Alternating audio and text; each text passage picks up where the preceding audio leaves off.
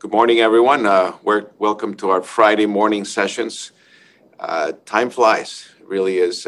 Yesterday, you may not remember exactly, but yesterday was a year ago was the day that the first case of COVID-19 was diagnosed here in the U.S.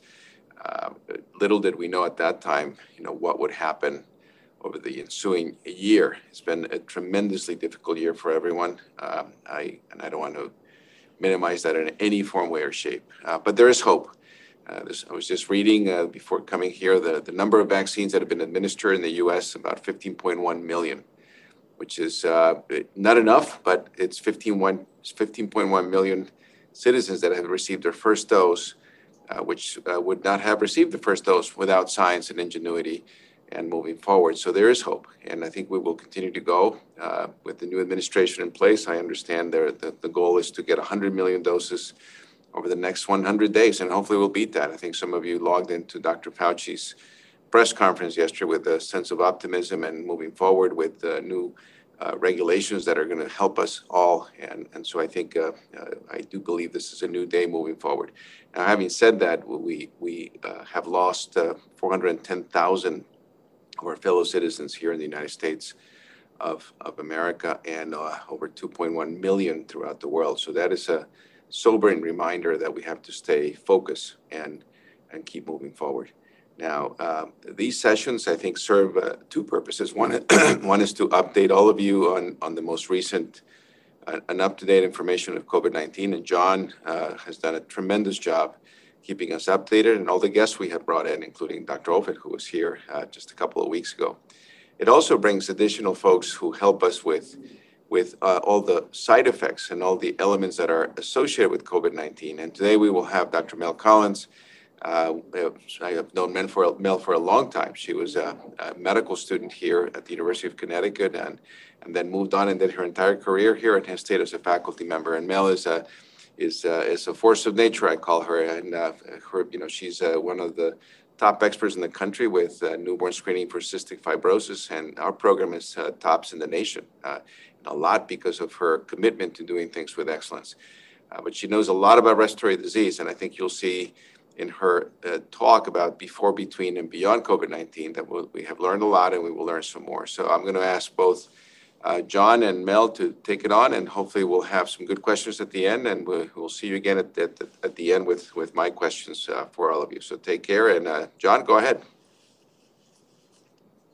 Good morning, Connecticut and the rest of New England. There's a lot to cover today on COVID updates, and like Juan, I was thrilled yesterday afternoon to hear Dr. Fauci say that he will now speak science. But you and I know that we've always done that on this particular talk. So I'm glad Dr. Fauci's catching up on his ability to speak honestly. It's terrific. Next slide, please.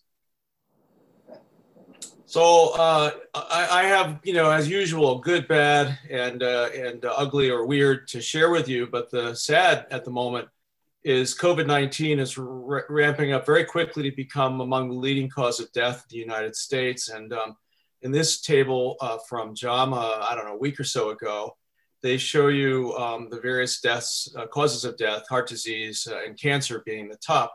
And you'll see that, particularly among the elderly, that COVID-19 is catching up very quickly to be number 2, and in some cases, number 1. So, it's a sobering thought as we hit 500,000 deaths. Next, please.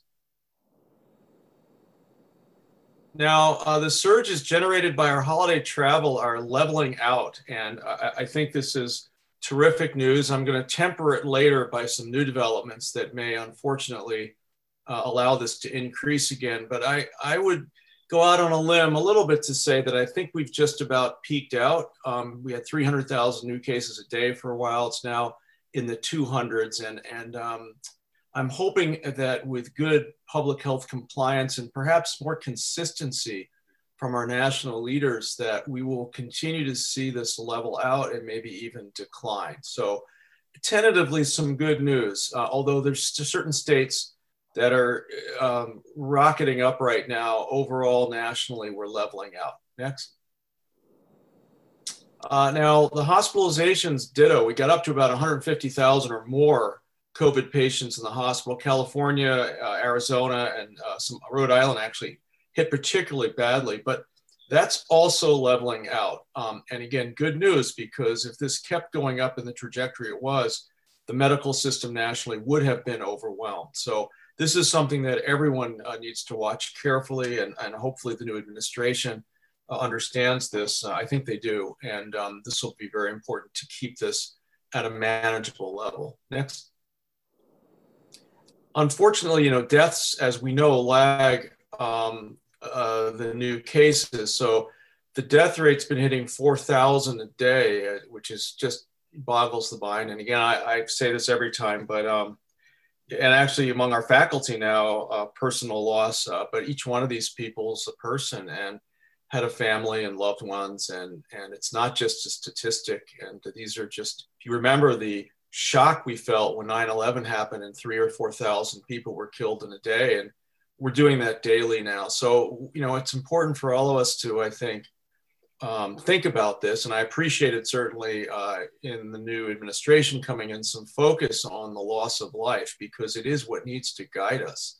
And we need to sort of get our arms around that. I'm optimistic as well. If we can flatten the new cases, then the death rate's going to begin to decline. So again, I have some optimism that we may have seen the peak. Next. Now, Connecticut is showing similar results. It's a little variable because I think it's a reporting issue. It comes up and down. One day we had thousands of cases, the next less. But overall, we had that peak you can see in the pink line after the holiday travel, and that seems to be leveling out. And you can see the same thing in the deaths. So I'm hopeful that if we can continue managing the public health behavior we need to manage in Connecticut, that we will have seen our peak in the next week or so. I'm optimistic, but I can't prove it. Next week, we'll look at the data and we'll see whether I was right or wrong on that. Next. And if you remember back, actually, we had a few counties that were worse than this. And so we've improved, and the test positivities ranging between 6 and 8%. It's going down a little bit. And you can see Fairfield's gotten a little bit better, but we're still, the eastern part of the state has serious community spread, as does Hartford and New Haven County. So we have a problem in Connecticut still, but it seems to be leveling out and even improving a little bit. So a lot of community spread, be cautious, but I'm optimistic we may be hitting the peak late January. Next. And you can see this reflected in the Connecticut COVID hospitalizations, which shot up disastrously in December and early January and are now drifting downwards. So our ICUs right now, although busy, have capacity. This is really important. And again, I'm optimistic.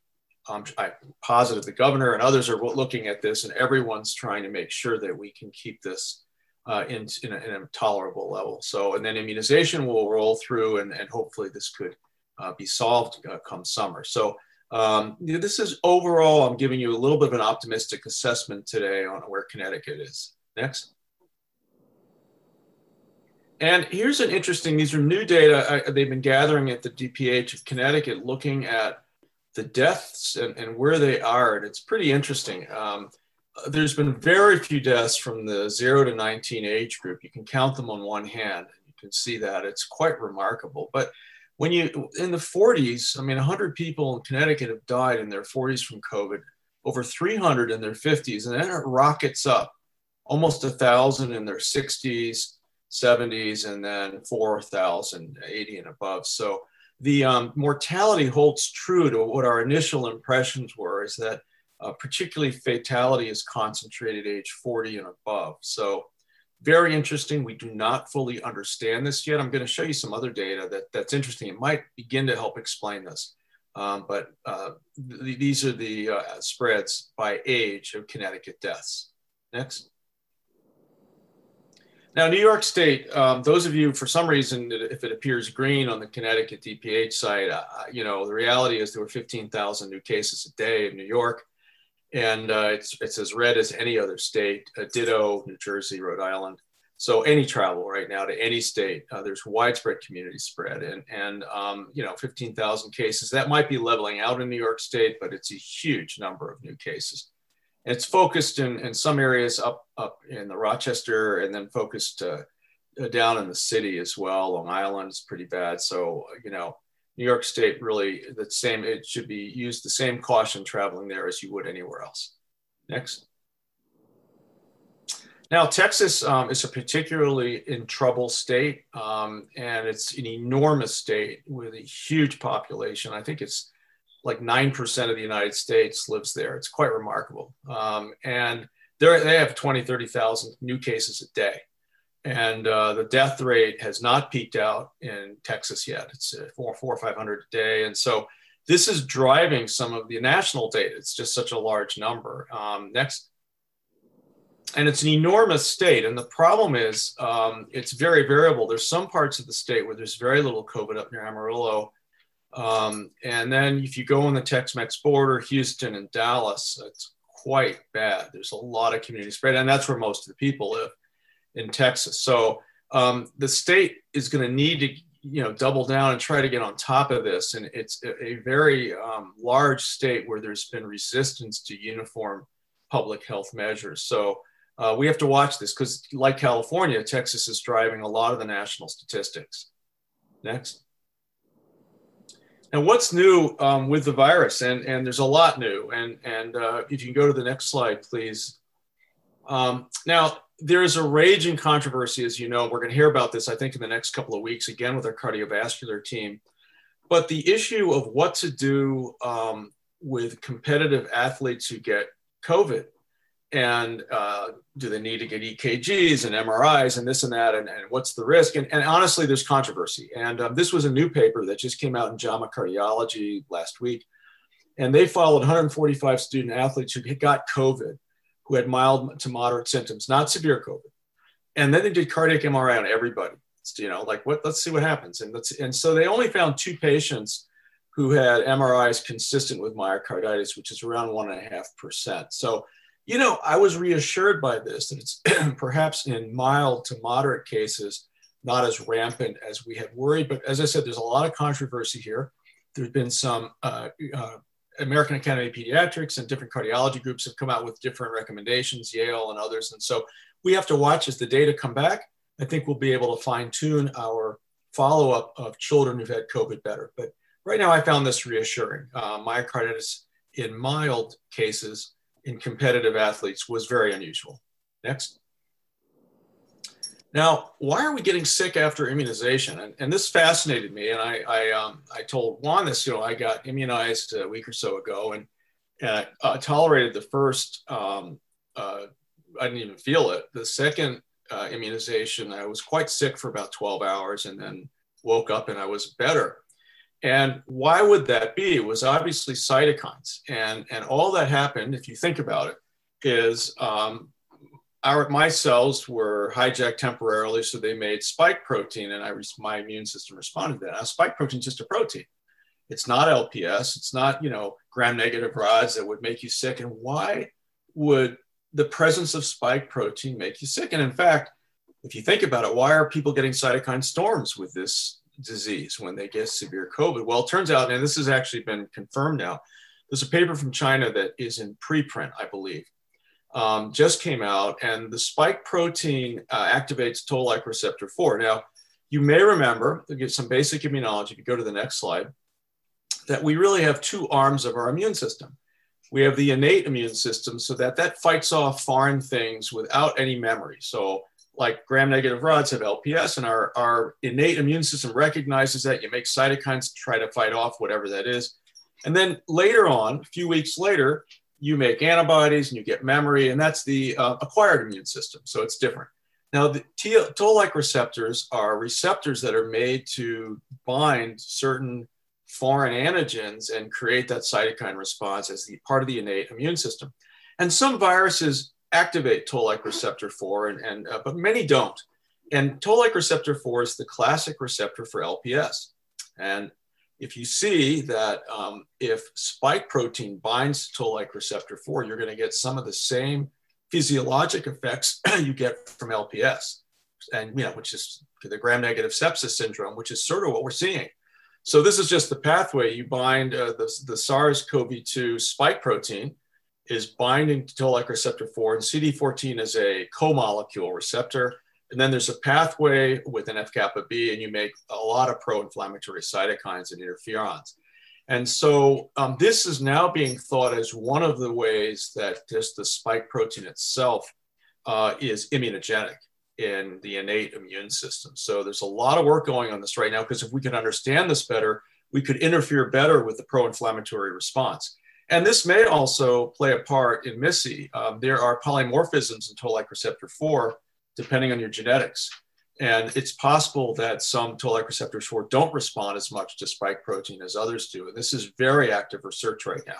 And I think we are going to get to the bottom of this. And again, one of the silver linings as you watch this terrible pandemic is the ingenuity and science. We have the best tools in the history of science to really apply to this problem, and what we're learning and how we're trying to really create solutions to this is quite remarkable. And again, that, someday when we look back, I think there'll be a celebration of the intellect and science that went into solving this problem. But this is very important. That's why I got sick after the second dose. So, now I only lasted a few hours, because the spike protein after immunization is only in your body for a day or so, and then it's cleared out. So this is fascinating. Stay tuned and watch. I think we're going to figure out the answers of all of this inflammation in the next 6 months. Next. And by the way, just the next slide, the spike protein, these are immortalized human cell line that have toll-like receptor 4, and they make cytokines if the toll-like receptor is stimulated. And if you throw in the spike protein, you can see in the graphs, the top A graph, you get a response very similar to LPS.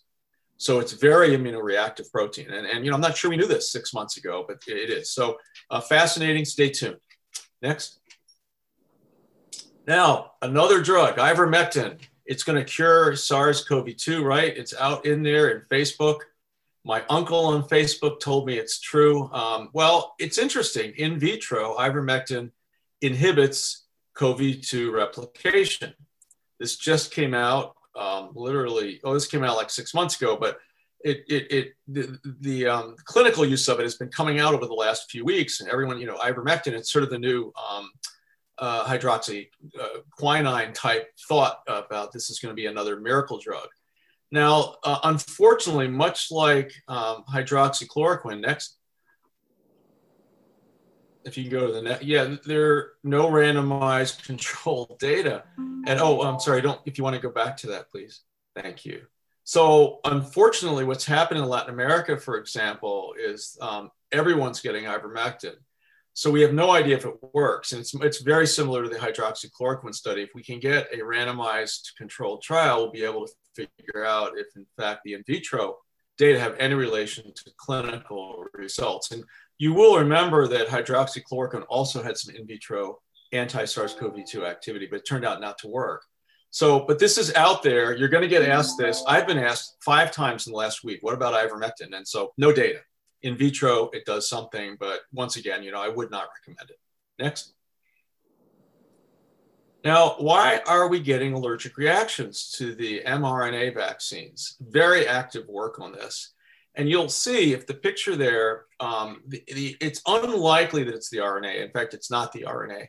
But you can see there's a polyethylene glycol lipid capsule, nanocapsule that surrounds the RNA to keep it stable while it comes into your body. And most everyone thinks that the immediate hypersensitivity reactions that we are seeing are related to that.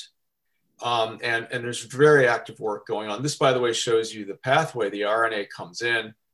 It's taken up by the ER of an antigen processing cell, most likely. That's the cells. And then it's translated into spike proteins, and then you make an immune response to it. And now there's also some delayed hypersensitivity that's been seen where, a week later, there's still urticaria and some redness. In fact, I just saw a case with Dr. Salazar of this week. And that's uncertain as to what's going on with that. And again, it may be components of the lipid nanoparticle that are still there. They last a little bit longer in your body than the RNA, which is gone very quickly, and the spike protein gone within 3 days. So a lot of work on this. but most likely the immediate hypersensitivity is related to the PEG 2000 lipid nanoparticle. And there's research going on by both vaccine companies to determine how they might change the nanoparticle to reduce allergic reactions. Next. And the Johnson & Johnson vaccine, the adenovirus 26 vaccine, their interim results that were just published in the New England Journal, looks quite good. These are the side effects of low dose, high dose, and placebo, and it's very similar. And you would expect it because, as I showed you, it's spike protein. So myalgias and fatigue and headache, and all of the same things we're seeing with the RNA vaccines. They're transient and seem to go away quite quickly. So these are the interim results showing the adverse events from the Johnson & Johnson vaccine, which seem very similar to the RNA vaccines. Next. And remember, I showed you last week, these are an adenovirus vector that's non-replicative that contains DNA encoding the sequence that's inserted into your cell, and then that DNA is made into RNA, and then the RNA is transcribed and reversed, is transcribed to RNA, and then the RNA is translated to the spike protein. So there's an extra step compared to the RNA vaccines. These are the virus neutralization assays showing placebo, which didn't do anything, of course. And then there's a low dose and high dose J&J vaccine. And you can see this vaccine's a little more immunogenic after one dose. You can see in the high dose, the first immunization gives you pretty good neutralization titers, and they go even higher with the second dose. So there's some optimism that this vaccine after one dose may have a larger impact than the 50% efficacy after one dose for the RNA vaccines, but we do not have those clinical data yet. The clinical trial data have not been reported, at least I haven't seen it, and I know the FDA may be seeing some of those data, but there's been no hearing. We haven't seen all of that stuff yet. So it's very promising. There may be a third vaccine available that's a little more immunogenic after one dose. Stay tuned. Next. Now, this is where I get into the ugly in the talk today. So it's now been shown that the South African mutant, I showed you last week, there are two mutants, the UK mutant, and then E484, which you can see on the spike protein here, that red area. That is a very important part of the ACE2 receptor binding domain for the spike protein. And it looks like, unfortunately, that this mutation renders antibodies made from convalescent sera from people who had a different strain than this less effective for neutralization, actually significantly less effective. So next. These are very preliminary data. A few people, they took their blood after they had COVID, and then it's not been subject to peer review yet. And you can see if you have 484, and that you can see down on day 26, on my lower left, there's a lot less neutralization. And ditto on the top where it says day 32, actually a higher number there under the E484 means less neutralization, so more likely to evade neutralization. So this is a problem. And if it were me, I would have banned all travel to South Africa right now, and I would be surveying for this very aggressively because this is a problem. The good news is with the new technologies, and particularly the RNA technologies, and this has already been, I don't think you'd have to repeat a clinical trial if you tweaked the RNA and the RNA vaccine to accommodate this mutation. So, you know, if you take it in stride, this could be very much like influenza, where annually we'll have to have a retooled vaccine that catches these mutants. And we will manage it and we'll take care of it. But the current vaccines may need to be modified if this mutation spreads.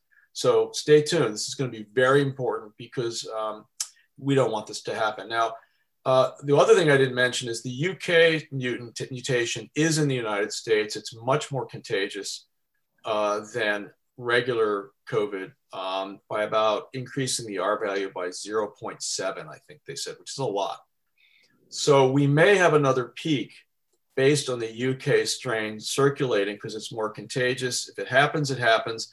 The good news for the UK strain is that the Pfizer and Moderna vaccine antibodies generated after immunization neutralize that virus. It's not a problem. So the vaccines will work for that, but I do think it could cause a secondary peak. we might see in the coming weeks, which is unfortunate. This one, however, the vaccines may have a problem with. So keep watching this, the South African mutation 484. Next. All right. So the good, the bad, and the weird, and that's the good, the bad, the weird in Korean, Dr. Salazar. I'm not running out of languages yet. And that won one of the Cannes Film Festival awards, by the way. The USA epidemic, I think, is showing signs of flattening that could be reversed by the UK mutation. But right now, I think we're seeing signs of some flattening. There is a new national immunization strategy being rolled out by the administration that's more centralized and will have federal funds. I think that shows promise in accelerating vaccination, which we need. Unfortunately, the new projections show we are going to hit 500,000 deaths. All of us need to really understand that this is one of the big tragedies in American history. I mentioned to you that the UK strain is spreading in the US. We may have another resurgence as the UK did because of this strain, but the vaccine protects against it. And that means we need to accelerate immunization. The South African 484 mutant may evade current vaccines. We need to be very aggressive about this, and we may need to require new formulations next year. And we've done this before for influenza. We'll see what happens. And in the weird category, Florida opened immunization to all 65-year-olds, but they forgot to mention that you needed to be a resident. So you didn't. And so there were hundreds and hundreds of tourists lining up after Disney World. They would line up to get immunized. So now Florida is cracking down on this, but it just shows perhaps a thought process that didn't really think through what you needed to do there. So the good, the bad, and the weird of early 2021. I'm really looking forward for Mel to talk to us about respiratory virus season, which is so changed from what it usually is. And thanks again. I look forward to your questions. Thank you, John. Yeah. Thank you, John, for the great presentation, for the good, the bad, and the weird. I love that. We'll see how many more languages you can come up with. Mel, go ahead and give us your presentation.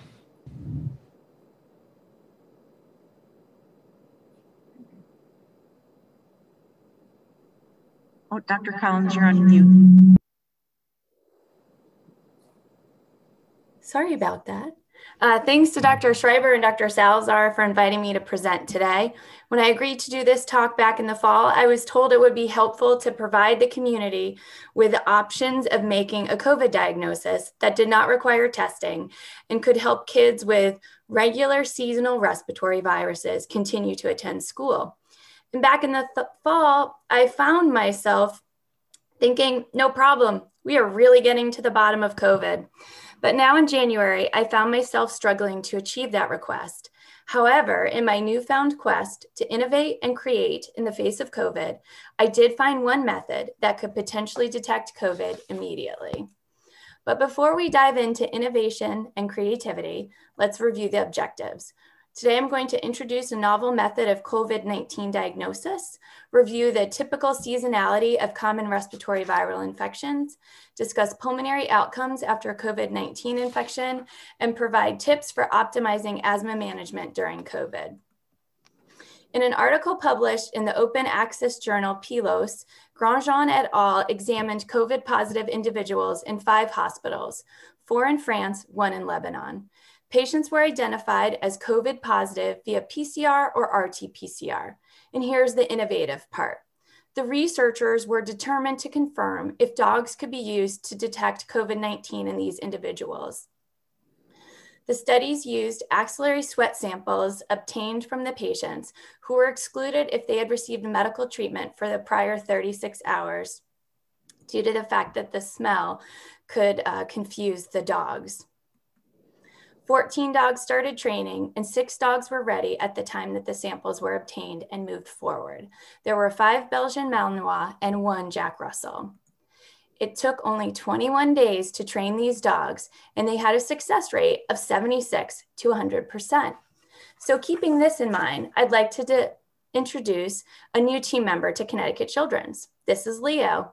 He works for treats or cuddles. He has an incredible, joyful greeting for all people.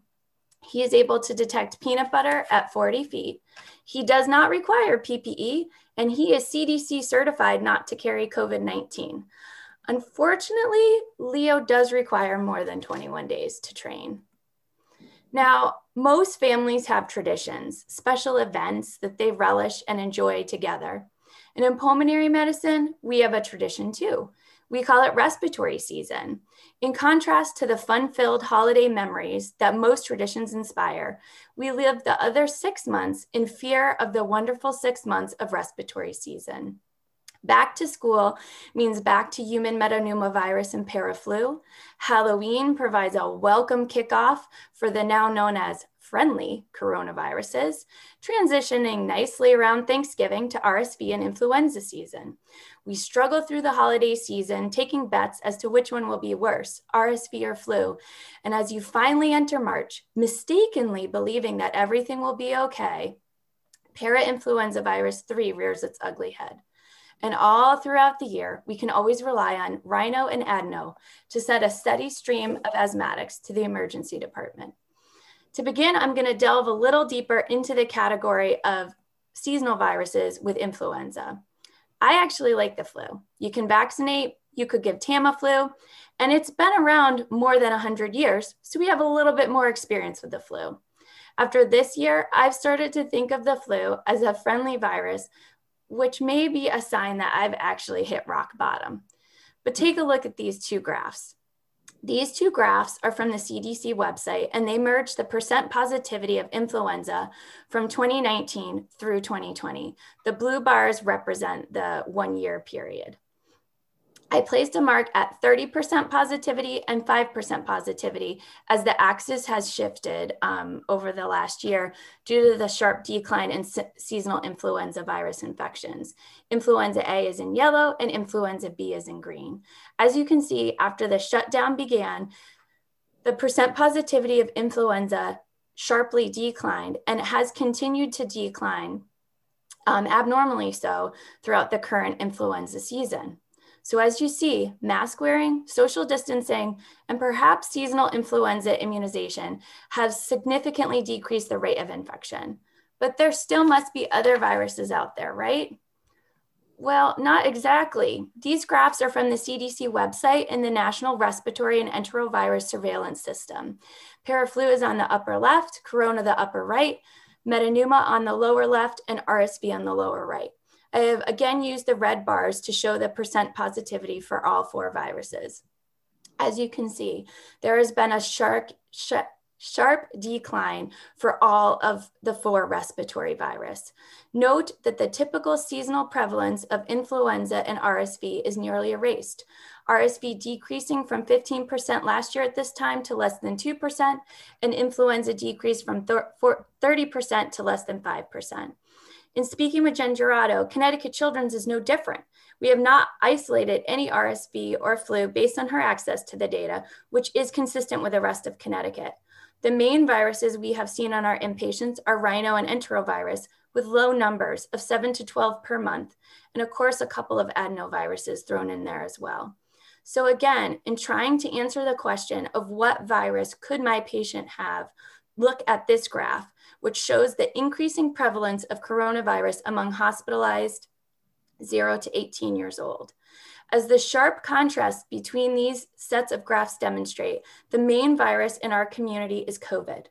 The data has it. Currently, in a symptomatic patient, the overwhelming likelihood is that they have COVID, regardless of symptom severity. But how does this decrease in typical respiratory viral infections and increase in COVID truly impact our patients? My former colleague, Tregony Simoneau, published data from Boston Children's Hospital in the December 4th, 2020 Annals of the American Thoracic Society. Her retrospective study analyzed patients with asthma visits to the ED at Boston Children's in the years 2018, 2019, and 2020. She demonstrated significantly fewer number of visits after the shutdown in 2020 by about 80%. The graph above represents our Connecticut Children's data. The blue line is 2019 and the red line is 2020, with individual patients shown in yellow and purple, just to show you that it's not the same 5 kids coming to the emergency room constantly. As you see, our data is similar, but more pronounced, with visits dropping by 87% from 2019, 2 weeks after shutdown, and a continued decline in the spring. This difference is likely exaggerated by an additional factor which we all need to be aware of for our patients with chronic respiratory disease, which is spring and fall allergy seasons were much more severe in 2019 than they were in 2020. Overall, our visit numbers have remained low despite the return to school in the fall and the reemergence of what we used to call respiratory viral season. Dr. Simoneau's group did not look at admissions, but I took the liberty of looking at our admissions from 2019 to 2020. As you can see, in a typical respiratory virus season, we can have anywhere from about 30 to 50 patients admitted monthly with asthma exacerbations. However, this year, we've seen hardly 50% of that volume. The number one trigger for children is viral respiratory tract infections. Without that asthma trigger, we are seeing a significant decrease in visits across our ED, inpatient, and outpatient areas. This is great for our patients, but may instill false complacency about the severity of their disease and lead to non-adherence to care, placing them at risk for admission or adverse events when they do contract a respiratory virus or other trigger. Adherence to chronic respiratory care is critical during this pandemic period because while we know that COVID affects the lungs currently, we are unclear on what the long-term damage may be. Will COVID be like RSV and rhinovirus that increase airway reactivity, or like adeno that lead to bronchiectasis? The most information we have is a study in adults by Leal et al. From the UK that examined 837 patients hospitalized between February 2020 and May 2020 with SARS-CoV-2 and was published in this month's Annals of the American Thoracic Society. This single center prospective study looked at patients who had been hospitalized and used a phone assessment to call them 4 weeks later. 39% of patients had ongoing respiratory symptoms. They were then moved on to have pulmonary function testing, laboratory evaluation, and a chest x-ray. Abnormalities consisted of desaturation of greater than 4%, abnormal chest x-ray, and abnormal lung function. In those groups of patients, 59 to be exact, they were moved on to a CT scan of the chest. 66 of the patients who had an abnormal CT and restrictive physiology were identified. They had no improvement of symptoms, especially dyspnea, after their discharge. These patients were treated with prednisolone at 0.5 mg per kg per dose with an average of 26.6 milligrams with a rapid wean over 3 weeks. 30 patients completed the therapy. 5 were not included because of other comorbidities that prevented them from taking the prednisolone. In the 30 patients who completed therapy, their breathlessness and lung function significantly improved. Their overall function significantly improved. There were no major drug complications. And the consensus of the interstitial lung disease group reviewing the CT scans was that there had been improvement. Now, while it remains unknown what the permanent changes SARS-CoV-2 infection causes to the lungs, this study shows that the use of oral steroids not only helps mitigate ongoing symptoms, but also improves lung function. Now, I recognize that this is an adult study, but the paucity of information on lung disease in children with COVID, I feel that it is reasonable to consider using this regimen of oral steroids for patients with ongoing respiratory symptoms after COVID infection. Now, based on the data I showed earlier, it would seem that everyone's at home and doing well from a respiratory perspective in the world of pediatrics. But are they really? A study by Philip et al. Investigated the concerns of people with lung disease regarding COVID. They surveyed 7,039 adults, 85% which had asthma. Now, kids aren't just mini adults, but the themes expressed in these studies have rung true in my visits with patients throughout the last 9 months. The 6 areas of concerns were optimization of lung health, limitation of infection risk, access to necessities, specifically medication and food. And in my case, I would add that children are worried about access to school and friends. They want to minimize the negative impact of disease if they should get it. They want to be provided up-to-date and consistent information from their personal healthcare provider, not just Dr. Fauci on TV. And they would like an improved government response. And I would just like to mention that this was a UK, not a US study. So What are my tips and tricks for asthma? Number one, telemedicine visits provide opportunities. You can review the actual medicine your patients are taking because they can run right over to the closet and grab it. You can review medication administration, which has been very eye-opening for all of us, especially in terms of the inhaler and spacer, as well as the nebulizers.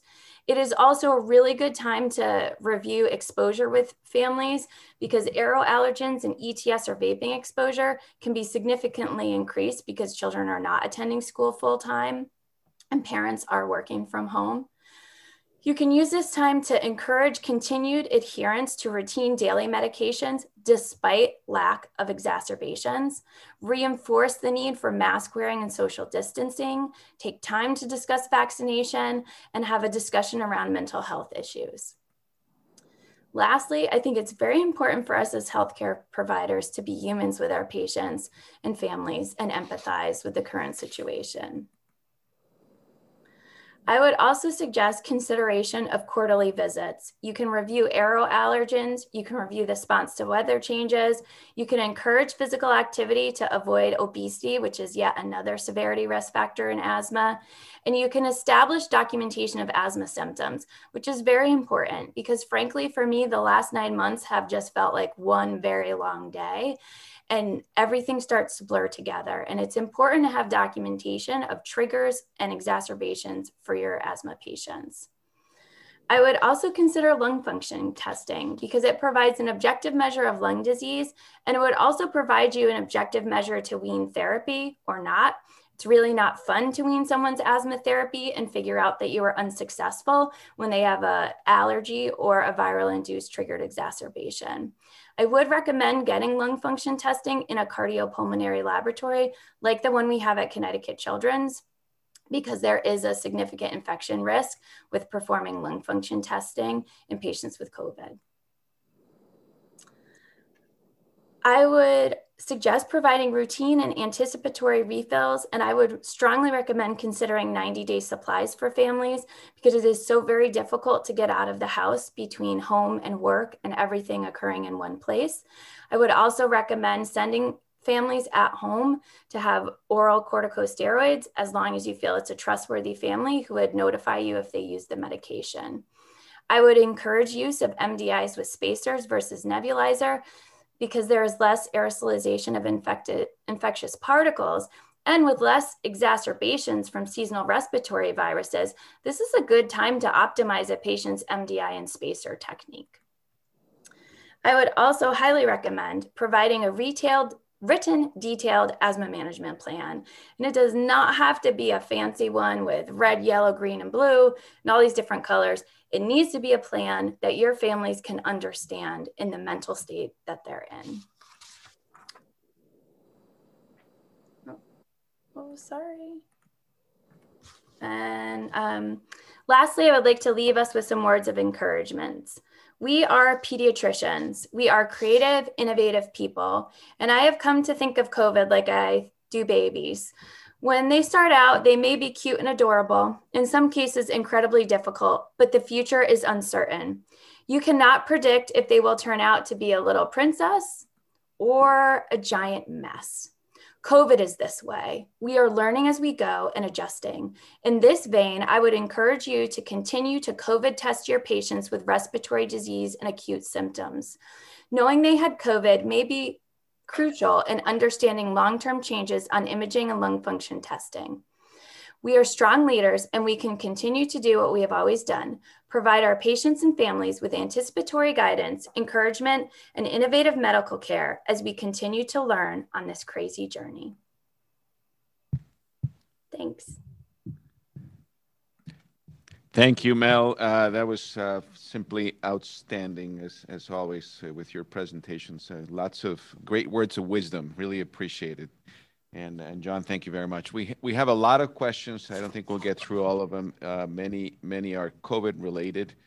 But I do want to start with one, John, which I think is important to address. And here's the statement, and I think we need to really clarify this.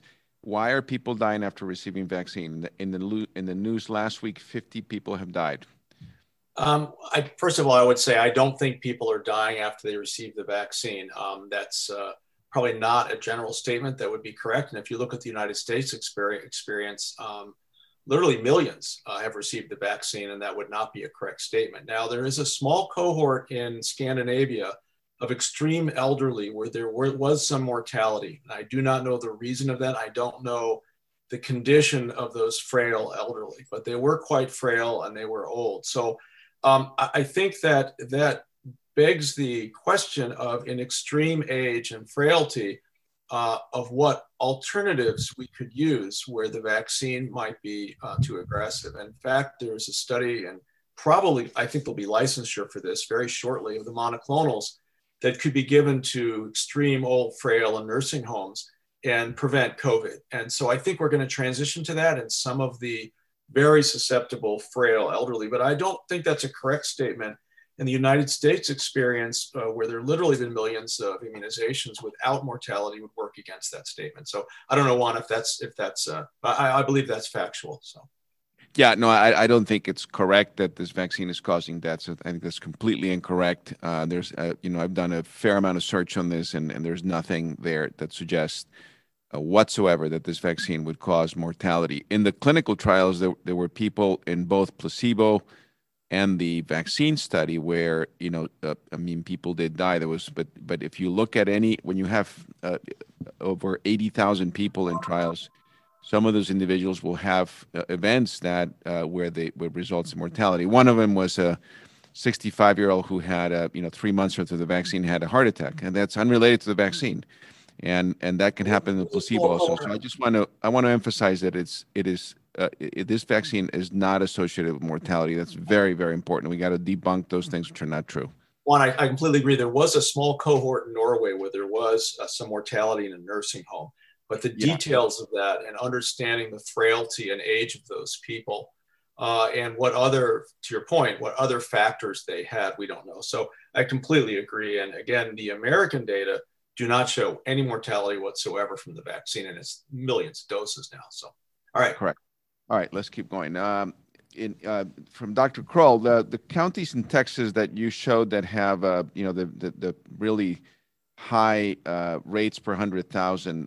His point is that they also have the highest poverty rates, and so I think the point here is the social determinants of health in the association with high rates. Comments on that, John? Yeah, I think it's a very poignant comment. It's one which we've seen repeated all over the country, where there's been higher mortality in more diverse populations who have overcrowding and poverty than there is in the populations where you can isolate in a single house, in a single home. So I think this has been shown all over the country, unfortunately, when you look at mortality in particular. Now, the Tex-Mex border is particularly poor, but you're also seeing it in Dallas and Houston and other parts of Texas and in rural areas. So I do want to make the point, although it's definitely true, there are rural, less poor areas in the Dakotas, for example, that were severely hit by COVID. And that had to do with resistance against public health measures. So I totally agree, but I don't think it's isolated just to impoverished areas in the Tex-Mex border. I think it's in rural areas and it's all over the place now. There is no safe place. Thanks. Mel, first of all, the dog is hired. We will happy to bring him into Connecticut Children's to do some COVID testing. But that was fantastic. But the question from Umit, your colleague, is there are new asthma guidelines. Could you comment on the best approach to changing? Maybe briefly, are there just maybe one or two things that change in the asthma guidelines that pediatricians should know? Yeah, so one of the changes in the asthma guidelines is looking at the use of sick plans and using an ICS-LABA instead of just an inhaled bronchodilator. That is a big change, and one of the nice pieces of that is the ICS-LABA therapy uses an MDI and spacer instead of using a nebulized medication. But I would actually, I attended Dr. Cloutier's webinar. It's available on the NHLBI site, and I thought it was outstanding. I'm happy to come back another time and review all the updates to the NHLBI guideline. Our group is actually working on a consensus for ourselves next week. But it's a very interesting topic, and it's a great 45 minutes. Yeah, thanks, Mel. And we've actually invited Dr. Cloutier to give grand rounds in April. So she's gonna give a whole hour on the new guidelines, and she's the key senior author in those guidelines. She worked very hard on those. So you're so good good segue to that. You can tell the guidelines were written very well. Yes, yes. From Connecticut Children's, and I believe others, are seeing an increase in suspected and documented COVID-associated missing cases. This, combined with the behavioral health surge, has changed the demands of our healthcare. What should we do to anticipate in regard to these changes? So, John, is Missy, COVID, mental health, overall statement on how COVID is changing the way we do healthcare?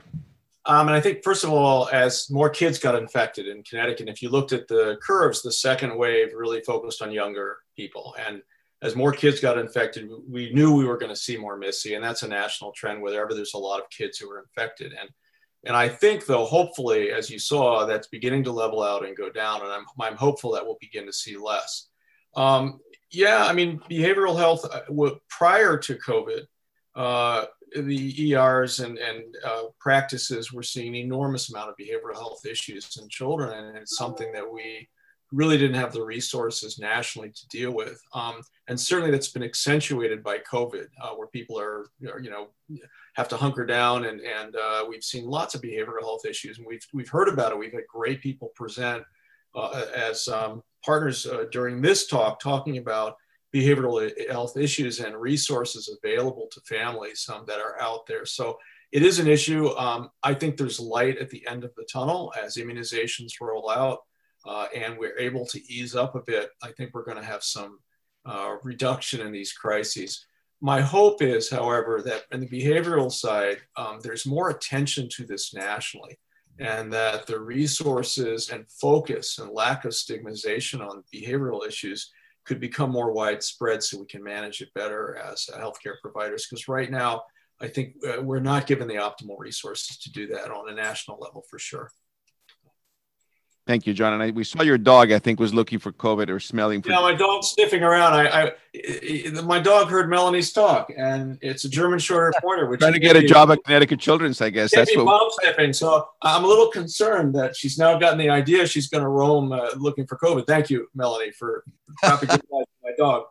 Mel, this question is for you, and it's sort of. I think we're going to roll two questions into one. So the question they're asking, how about your CF patients? How are they doing with COVID? And then linked to that, we're not seeing a lot of hospitalizations for asthma or ED visits. How are your patients doing in clinic, the ambulatory care management for asthma patients? Has it been easier, harder? So CF and asthma and COVID, just general comments on that. Sure. So our cystic fibrosis patients have been doing incredibly well because they've been social distancing for decades. So mask wearing, hand washing, Purell are pretty much standard for CF patients. If you look nationally, though, the majority of CF patients do really well, even when they get COVID, and even if they're not as adherent to care as we would like them to be. And there are a number of theories regarding that, especially around the ACE2 receptor.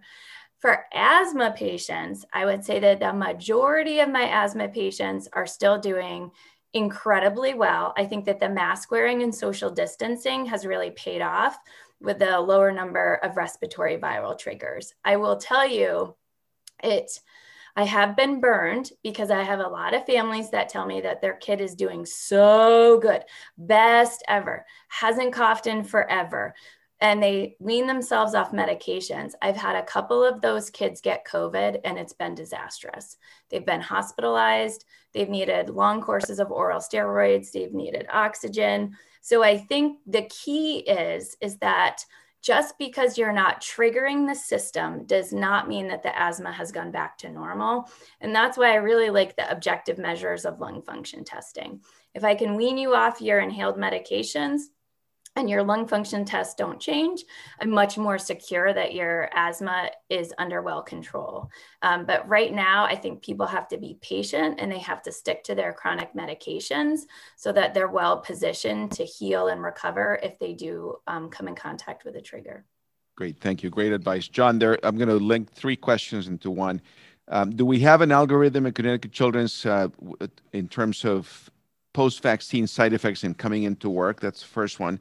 And then related to that, there are at least two questions about the use of either ibuprofen or Tylenol or acetaminophen pre-vaccine or post-vaccine? Can you talk about those two? Well, let me answer that first. So I don't like to pre-treat for vaccines because non-steroidal anti-inflammatories theoretically could blunt your immune response. So we do not recommend pre-treating. And so I wouldn't. I think after you get the second dose of the vaccine, if you have aches and like I did, muscle aches, whatever, a dose of Tylenol or a couple of ibuprofen are highly unlikely to cause a problem.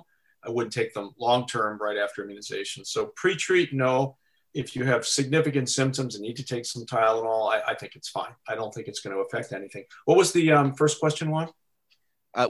We have an algorithm for managing post-vaccine, and we can send that through the web. We do. We actually, and thanks to Grace Hung and Ilana and our team who does algorithms, we have a terrific algorithm looking at vaccine side effects and when do you need to have people stay home, when do they come to work, and when does further workup required. So I think in general, the vaccine side effects after the second dose have been mild and people are returning to work within 24 hours.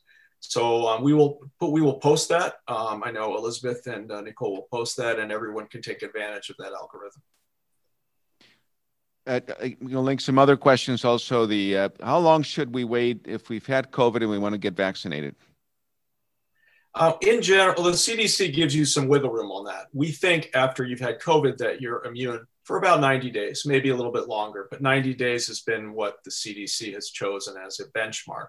So if you're immunized within 90 days of having COVID, that's good. You will be protected.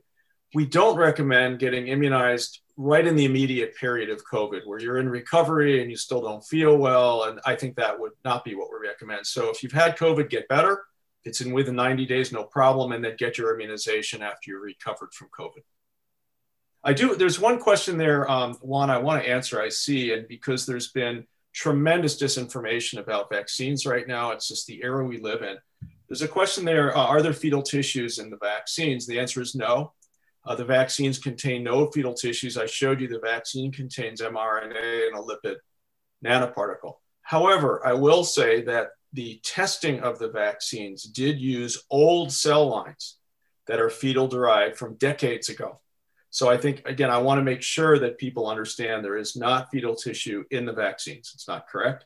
But in order to test the vaccines, decades old cell lines, human cell lines were used. Again, they were derived literally 20, 30 years ago. Last question for you, John, is if after the first dose of the vaccine, the patient has COVID, should the second dose be given? Yeah.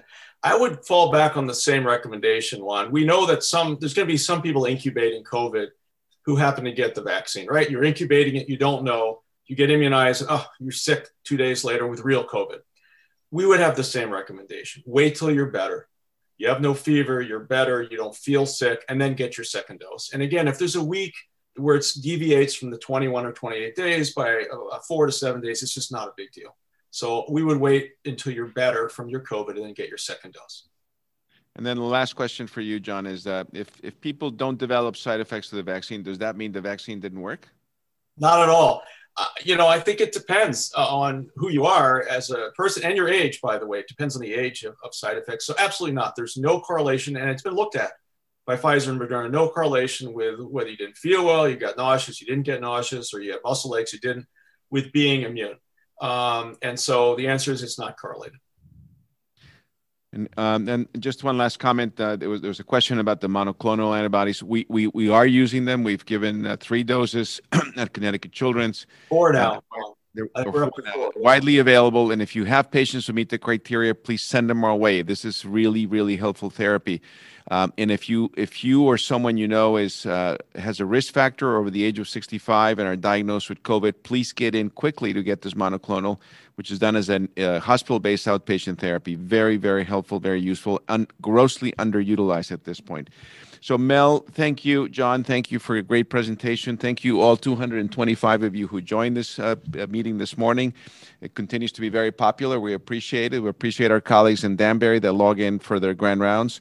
And thank you again for joining. We'll see you again on Tuesday for grand rounds and a week from today for the next Ask the Experts series. Take care. Be safe. Bye-bye.